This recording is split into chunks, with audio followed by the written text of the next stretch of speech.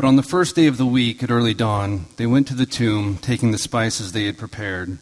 And they found the stone rolled away from the tomb. But when they went in, they did not find the body of the Lord Jesus. While they were perplexed about this, behold, two men stood by them in dazzling apparel. And as they were frightened and bowed their faces to the ground, the men said to them, "Why do you seek the living among the dead? He is not here, but is risen. Remember how he told you, while he was still in Galilee, that the Son of Man must be delivered into the hands of sinful men and be crucified, and on the third day rise." And they remembered his words, and returning from the tomb, they told all these things to the 11 and to all the rest. Now it was Mary Magdalene and Joanna and Mary, the mother of James, and the other women with them who told these things to the apostles. But these words seemed to them an idle tale, and they did not believe them. But Peter rose and ran to the tomb. Stooping and looking in, he saw the linen cloths by themselves, and he went home marveling at what had happened. All right. Good morning. Are we good? I think there's actually less people in this service than there is in the other one. Hey, there we go. Hey, my name's Tommy. Welcome. Glad you're here.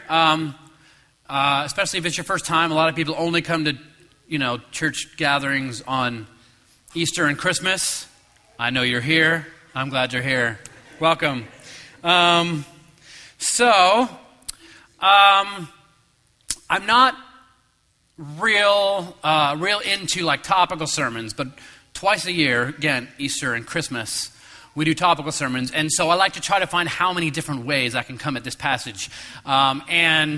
I think today is going to be a lot of fun. We're going to talk, again, like I said, about life, about the order of life, and about how we are to remember God in all that we do. And so I'm going to open us up in a word of prayer, and then we are going to talk about this passage. Father, we love you. We come here now, and we ask for your peace. We ask for your grace upon our lives, which gives us that peace. There are many, many things which are difficult that we are carrying. There are many, many things which are stressful and hard, and people bring them here to places like this, and they expect to hear from you, and they want answers. We all want answers to the difficult things of life, the things that have kept us up in the middle of the night, and the things that we just cannot stop thinking about. And so we come here, and Lord, I ask that for a few minutes you would take those things away, just out of our thoughts, that we could be here with you, that we could listen to what you have to say, and that we could apply your words to our life, that we could see what your ministry here, your incarnational ministry in this world, what it means for us, and the hope that it brings. We love you, Father. I ask that you would speak through me, that you would calm me, that you would help me to remember all of the things that I've studied and allow me to communicate freely and clearly. I ask that you would give each of us maybe a piece to the puzzle so that things will make more sense than they did before. Thank you for everything that you are doing with us in our midst. In your name, amen. All right, so I'm going to start with this. We tend to look at life as linear. Cradle, grave, birth, death. In the middle is this life that we have. And here we are somewhere on this line. And we tend to think that life is just linear. We have a definite start. We have a definite end. And life consists of, I guess, how we spend our time between this point and this point. And events happen that are big and memorable. Events happen that are terrible and sad. And they happen once. And the farther we tend to get from them, the less they seem to affect us, even though initially they shaped kind of who we are. However, life is not necessarily linear. We live every single day very sort of repetitive lives. Every moment of the day we are breathing in and out, and this keeps us alive. Every day we do the same things. We eat and we drink, and these keep us alive. Every day we sort of do the same thing. There is this rhythm in our normal physical lives that we have. And in the same way that we have this normal rhythm in our everyday lives, there is also this rhythm of the world, of nature. The first time I saw this clip here, obviously North America, the changing of the seasons. First time I saw this, I just sat and stared at it forever, and I was just fascinated by it. And I was talking to my wife, I was like, it's almost like the world is breathing or something. It's just in and out, and it's beautiful. It's amazing. And there is this sort of rhythm of life. And I love this because a lot of places in scriptures it talks about creation and how we can see the glory of God written all over creation. And how a lot of artists have written about how there is in life, the death of winter. We just sang about it. The death of winter must happen first before the spring can arise. And so we tend to refer here a lot of times at the difficult times, we refer to them as sort of winter. And we're calling out to God saying, please bring spring. Spring always follows winter. And so there is this sort of rhythm of life. The leaves grow on the trees. The leaves change color. They fall into the ground. They turn into dust. And they feed the tree, which brings about more leaves. And this is how all of life sort of is. All of animals, our own lives, ourselves. There's this rhythm to life that God has obviously set in motion for some reason. He has put us here in this sort of rhythm of life. Now, Christianity is not all that different. God gave us a rhythm, a pattern of life that we are constantly supposed to be coming back to over and over again. One of the obvious things that pops into our mind is the Sabbath. We are supposed to take time to fill ourselves up, sort of breathing in, so that we can serve God the rest of the week and work and pour out. The Apostle Paul writes a lot about how he pours himself out. Jesus regularly got away for a time of Sabbath. There is this sort of filling yourself up so that you can pour out for the world. And Jesus did this regularly. And so God has given us, as Christians, all kinds of spiritual disciplines that we are to take part in. We talk a lot about the spiritual disciplines here because I think life should be this constant motion where everything we are doing is a way of reminding ourselves of Jesus and filling ourselves in the ways that he has given us to fill ourselves. And so there is fasting, there is prayer, there is worship and celebration. There is all kinds of things which God has given us to fill ourselves up. And then there is service to others. There is love. There is grace and mercy and forgiveness. And there is working for justice in the world and the poor and oppressed and freeing them and bringing people to the gospel who are lost. All of these things are pouring out. And so we need to be constantly filling ourselves up so that we can pour out. And the question I kind of have is why? Why do we have to have this rhythm of like Sabbath and work and Sabbath? Why is it that we were created in a way that we constantly have to be filled up? Again, why don't things just happen once and it's enough and it fills us and that's it? Well, if there's one thing we know about scriptures and one thing we know about God's people, it is that we forget all the time. We forget. We are people who, when these events happen, these big events, no matter how joyous, no matter how historic, no matter how tragic, even in our own American history, whatever, these things happen, and the further we get from them, the less it tends to affect us. And it's the same thing with the things of God.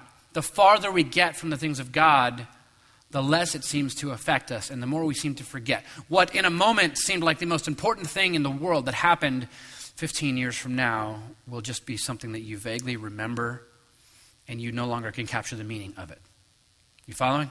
So, regularly God would send the prophets, and God would tell the prophets, you have forgotten what God has done for you. In the book of Deuteronomy, we see this, only give heed to yourself and keep your soul diligently, so that you do not forget the things which your eyes have seen, and they do not depart from your heart all the days of your life, but make them known to your sons and to your grandsons. And so there is this sense in which we are to keep our souls. It's like keeping a garden. You don't just do something to a garden once and let it go.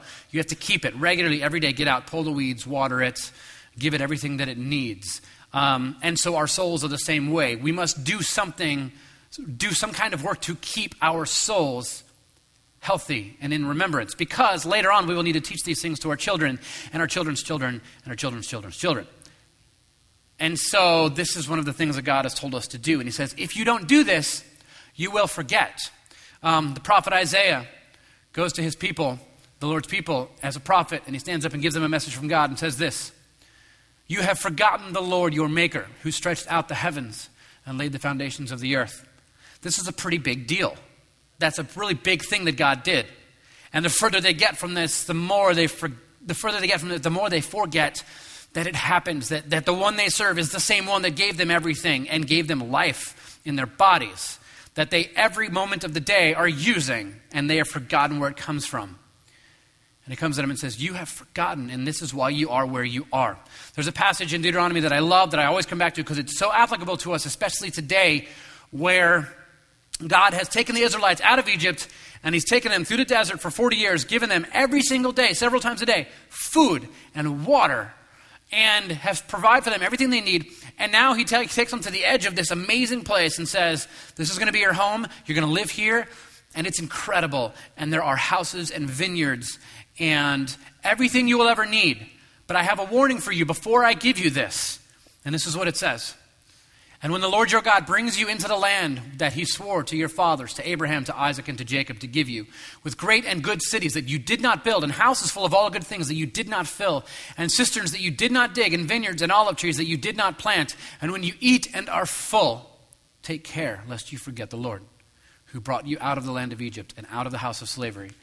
Oftentimes we get so wrapped up in our comfort and the luxuries of our day, and scriptures tell us that this is luxuries and riches are sometimes a very dangerous thing, because the more we have everything we need physically, the less we strive for what we need spiritually.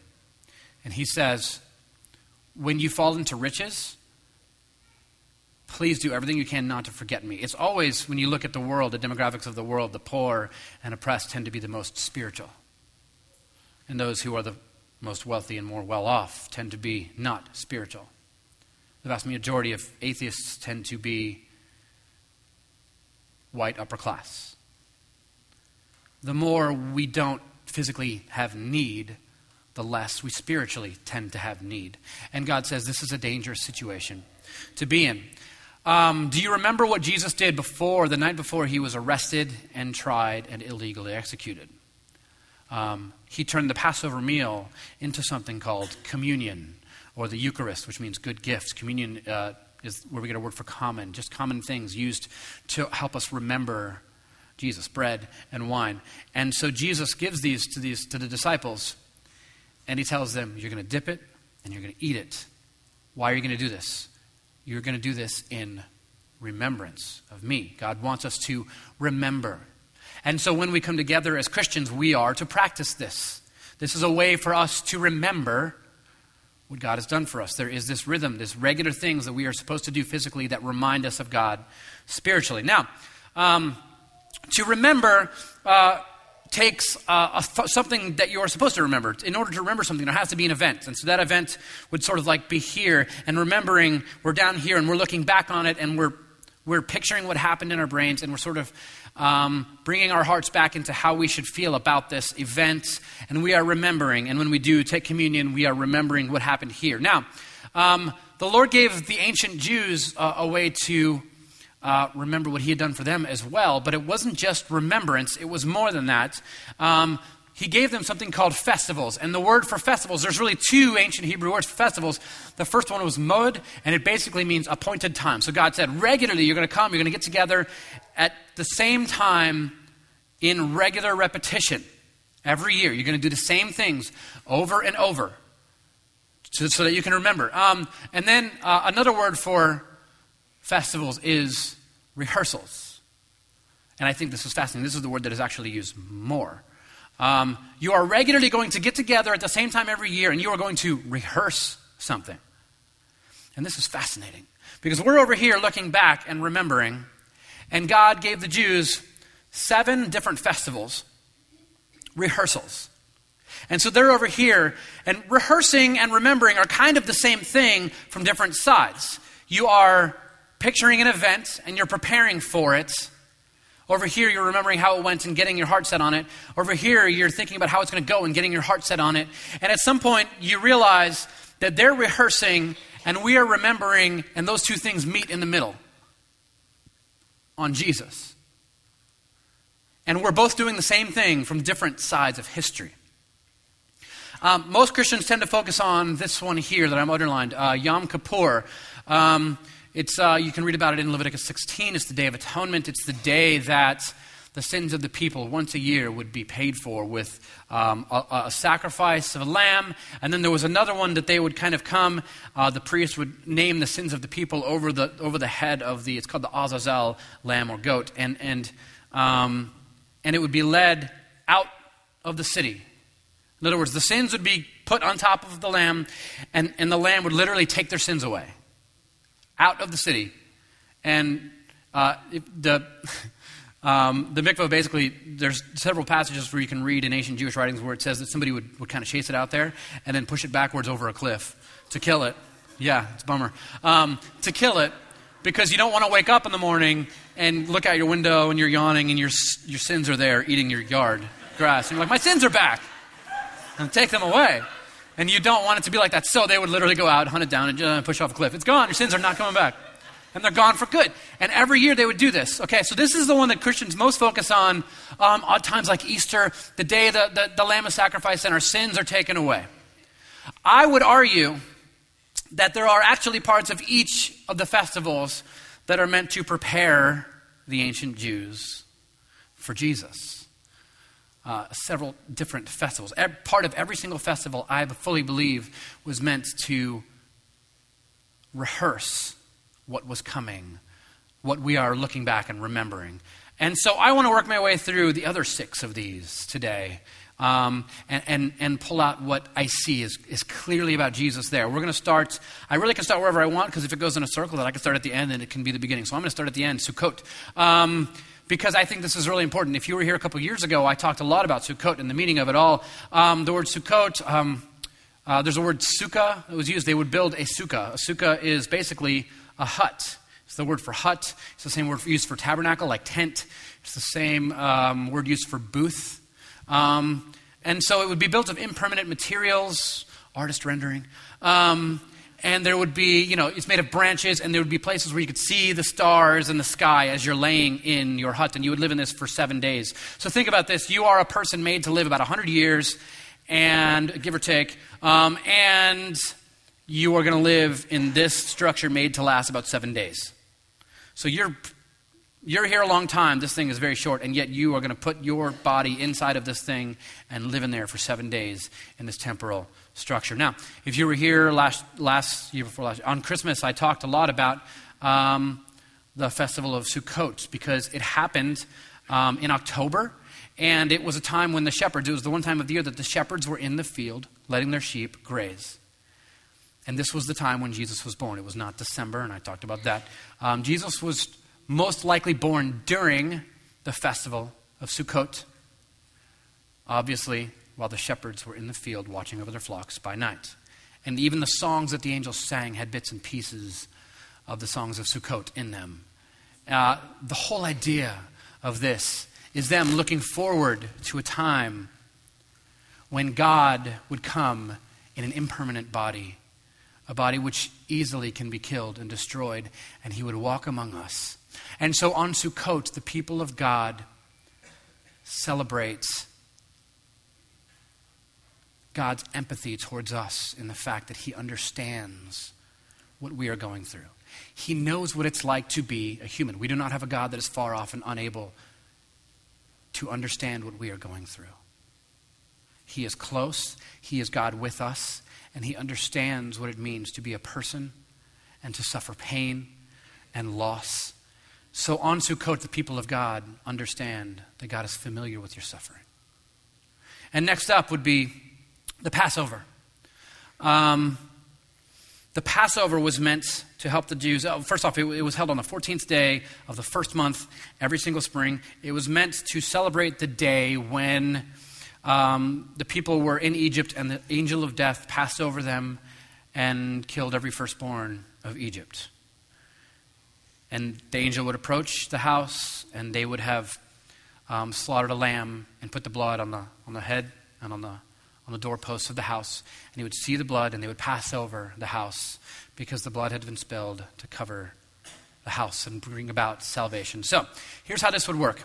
5 days before Passover, every Jewish family would choose a lamb, and it would be an unblemished, spotless lamb. And they would say, this is the lamb that's going to be the sacrifice that's going to be slaughtered so that we may live, so that we may be saved, so we may celebrate our salvation. And this lamb would be brought to Jerusalem.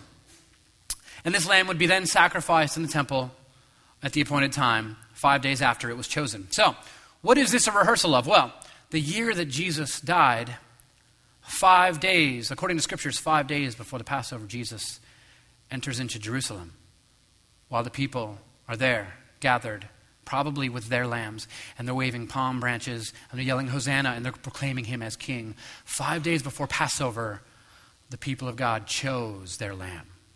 Jesus enters into the city. All right. This is the triumphal entry. Peter writes about this, the book that we're studying right now. We normally go straight through a book of Scriptures. Right now we're going through the book of 1 Peter.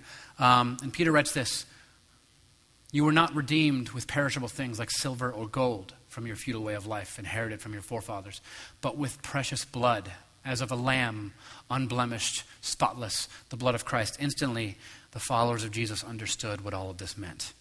As they look back through Scriptures, and as every year the festivals approached, they would realize, oh, this was not about that. This was about Jesus. This whole time we've been rehearsing Jesus. It's always been about Jesus. And the very moment that Jesus died on the cross was the same moment that they were slaughtering the Passover lamb. This was always about him. And so on Passover, the people of God choose the lamb, their hope, the thing that will save them, the thing that will keep death at bay. And we put all of our hope on this, and we say, this is what it is. And the people of God choose Jesus. Next up is the Feast of Unleavened Bread. The Feast of Unleavened Bread happened, several of these happened in rapid succession, one day after the next, some of them on just bumping right up against each other. The Feast of Unleavened Bread was meant to remember the provision that God gave them when they fled from Egypt. They had to leave quickly and leave all kinds of stuff behind that they usually counted on for life. And they didn't even have time to put leaven in their bread. It didn't rise. It was flat. And they ate it and they ran. And so every single year at the Feast of Unleavened Bread, God's people gather and they pray a prayer. And the prayer basically is for life. They say, God, give us life. And so what would this be a rehearsal for? Well, the very moment in the first century, the day Jesus died, at the very moment they would have been praying for God to give life. God, give life. God, give life. The disciples and Joseph of Arimathea were burying Jesus in the ground. And I picture them there burying Jesus while, as Jewish men, praying the prayers for God, give us life. A lot of you have maybe brought things here which are either dead or dying, very close to death. And life is very difficult. And you have been praying, God, give life. It doesn't look like there's any hope. Breathe life back into this. There's got to be something here. There's got to be something that you can do. And so at the Festival of Unleavened Bread, God's people cry out to him for life to be brought back. Now, the next one is the Feast of First Fruits. And this was a pretty joyous occasion. This happened exactly 3 days after the people were praying for life. 3 days after Jesus was being buried, they entered into this festival, the Feast of First Fruits. It meant to signify the harvest. The people would go out and they would look at the fields, and there was food coming up out of the ground. And the food that had grown first, they would go and they would rip it out of the ground. They would harvest it and they would bring it down to the temple and offer it as a sacrifice. Now, this was a big act of faith because the first things that come out of the ground, you can live off of those. But instead, they ripped them out and they threw them on the altar and burned them up as if to say, we trust God. We know that if these have come up out of the ground, the rest will follow. God has chosen to bring life out of the ground, and we know that because life has come out of this ground, that the rest will follow. And that was the saying of the first fruits. The rest will follow. The rest will follow. And so the early Christians fully understood this.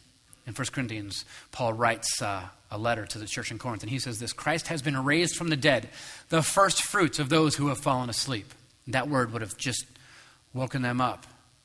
as they instantly thought about their festival. For as by a man came death, by a man has come also the resurrection of the dead. For as in Adam all die, so also in Christ shall all be made alive, but each in his own order. Christ the firstfruits, then at his coming, those who belong to Christ. You know what that means? Because Jesus has risen, because God has raised Jesus from the dead, we know that we will also be raised from the dead. The First Fruits Festival has always been about Jesus. Because God has raised him, he will raise us. That's the promise. He showed us. The fruit came out of the ground, so we know the rest is going to follow. Jesus came out of the ground. We prayed for life. God gave it to us. And now we know that we will have it. This is where we are today. This is what we are celebrating. It's not on the same day at all, not even close. But here we are. It's not about the day. It's about the fact that it happened, and it happens every single day. God's people say, I'm going to trust in Jesus, and I'm going to cry out to him and say, please bring life out of this dead situation. And God does. And we cry out for our souls. We know that we are dead in our sin, and we cry out, God, please bring me back to you. My connection with you is lost. It's gone. Please, I choose Jesus to make me whole again. And then we find out that Jesus conquered death. He has risen, and that we have been promised the same thing. This is about now, this is about later, this is about afterlife, this is about all of it. It's about every little situation in your life. It's about the big things in your life. It's about your very soul. First fruits. And so, on first fruits, we find hope. On first fruits, God's people see that if Jesus has been raised, so will we. And the next one is called Shavuot. Shavuot is the day where the people of God celebrates receiving the law. Moses coming down from the mountain Sinai with the 10 Commandments in his hand. And this was, they loved the law. And it doesn't make a lot of sense to us because we have the scriptures and we have all these writings. They had nothing. And so when they received the law, they were finally receiving what humans have always been wondering. What does God want us to do? How does he want us to live? How does he want us to be? And this was a huge, great day of celebration when they received the law because we finally knew what God wanted of us. This was a great day. And so the people in their thankfulness in the first century, they would celebrate by giving charity. They would leave the edges of their fields unharvested, and anyone who had any need from any tribe, any tongue, anywhere could come and eat of the harvest. The people of God had planted it, came up out of the ground, and it was open to everybody to come and to eat and to be filled and to live. This was a good day. Now, it's called Shavuot. Later on, it was called Pentecost. Pentecost means 50th. It means it's 50 days after the Passover. And in Acts 2, the year that we read about what Luke says about the year that Jesus was crucified, and we read something very fascinating that happened on Shavuot.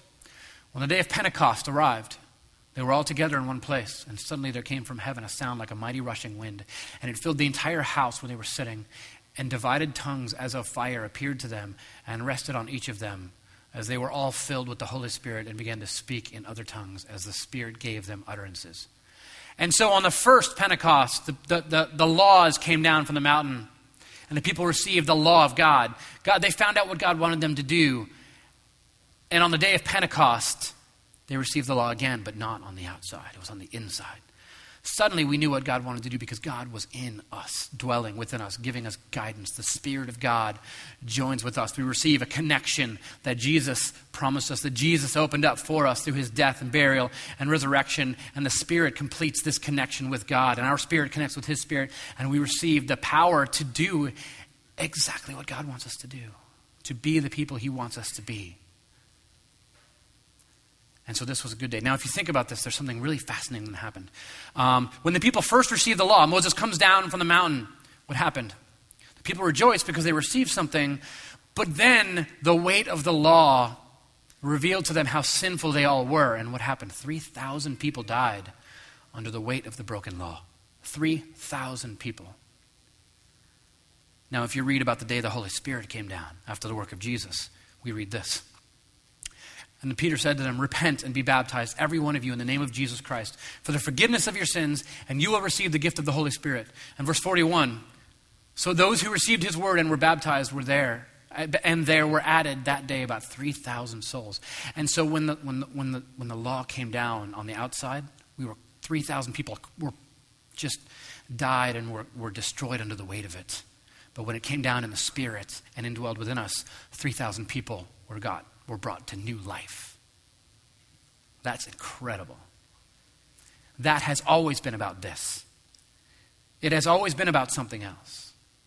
The people of God have been rehearsing and remembering the work of Jesus. He's the center of time. He's what everything has always been about. His work there and the hope that we receive through him.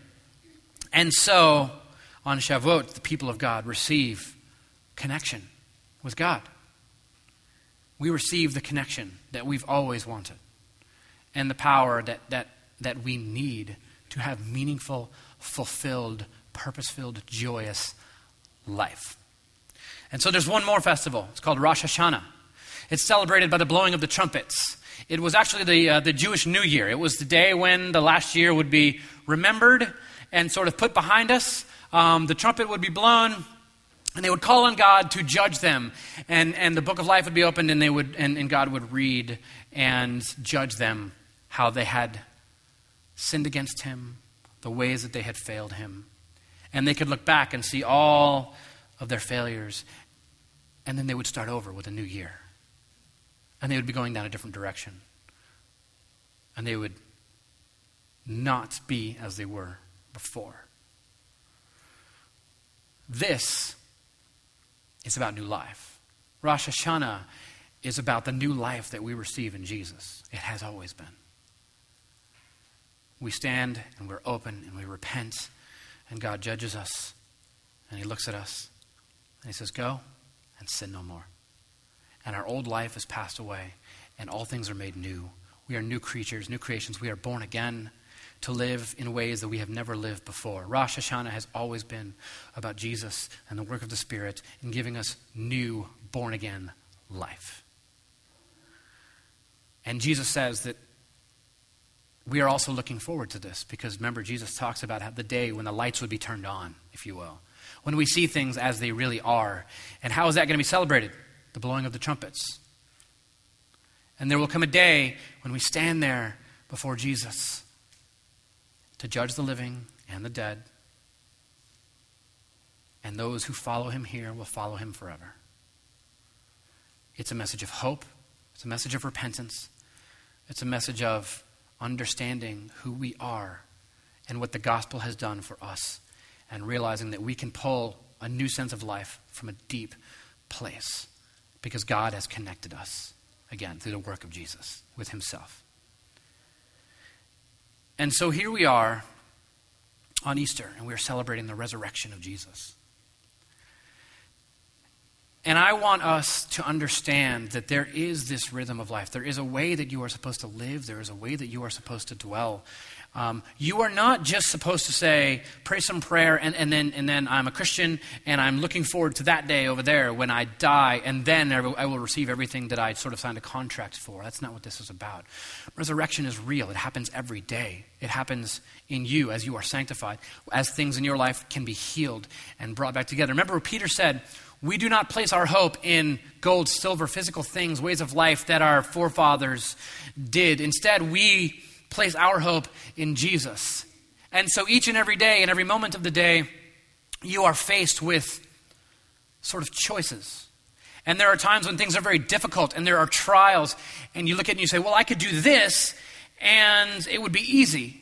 And I can put my trust in the fact that there's wealth or there's prestige or whatever. I can trust in these things to save me from the destruction that I feel like I'm facing. Or I could do what Jesus did. I can take his path. I can live his life. I can follow him and live in this completely different way. And yes, it's going to be hard. It's going to be bad. But when things get bad, I can call out and say, Father, bring me life in this situation. I choose Jesus. I choose to trust him. And we cry out to God for life. And what we find is that Jesus was right. And what we find is that dwelling in the life of Jesus is vastly better than trusting in these tangible things. And so this should be the cycle of your everyday, constantly, repetitively talking to God, reminding yourself so that you do not forget that there is hope in Jesus, that there is a way out, there is resurrection in Jesus. And so it's sort of these festivals are meant to be regularly celebrated. And so on Passover, we choose Jesus. And on unleavened bread, we call out to Jesus and we say, bring life out of these situations. And on first fruits, we trust Jesus. And we see that we trust that because Jesus was risen, there is the power to fix our situation as well. There is a power to cleanse our souls, to make us whole again, to free us from our addictions and from our torn apart relationships and marriages and families, and to heal all of these things. If God brought Jesus back from the dead, he can fix that. He can do it. And then on Shavuot, we say, well, I'm going to follow Jesus. Now I have guidance. And we commit to taking every step in the path of Jesus. And on Rosh Hashanah, we find a new way of life. We find that we are being sanctified. We are becoming more and more like him.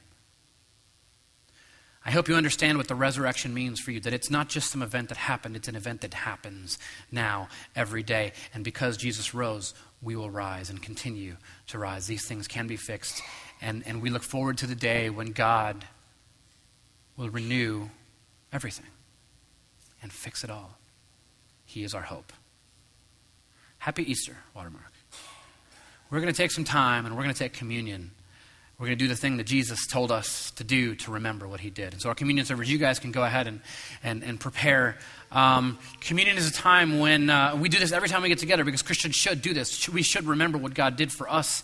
And we take some bread and we rip it off to symbolize the body of Christ being broken for us. And we dip it in the wine, symbolizing the blood of Christ spilled for us. And we eat it. It's nothing mystical. Nothing happens. We're just taking that inside of us. It's symbolic. We're looking back and remembering what Jesus did. And we ask that God would take the gospel inside of us and touch the parts of our life that need to be touched by the gospel.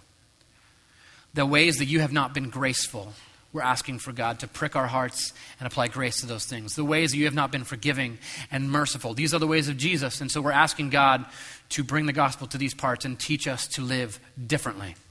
And so if you are a follower of Jesus this morning, I would invite you to take communion with us. If you need prayer, there's a prayer room right out these doors on the left where somebody would love to pray with you. If there's somebody here who you know is a follower of Jesus and you need to get something off your chest, you need to confess anything, we are all part of the royal priesthood of Jesus, and it is our duty and privilege to hear confession and to say you are forgiven in the name of Jesus because of the work that he has done. And so we do this. And we forgive each other's sins in the name of Jesus. This should be a day of resurrection, of freeing yourself. You don't have to carry these things around. And the big message of resurrection is that tomorrow doesn't have to be like it is today. You can wake up in the morning and it can be different. Rosh Hashanah. Blow the trumpet. New life. Start over. So will you pray with me? We're going to pray. We're going to spend some time in communion. Father, we love you. Be with us now. Make us whole again. Bring back the parts of us that are dead or dying, that are difficult. Remind us that your resurrection was real.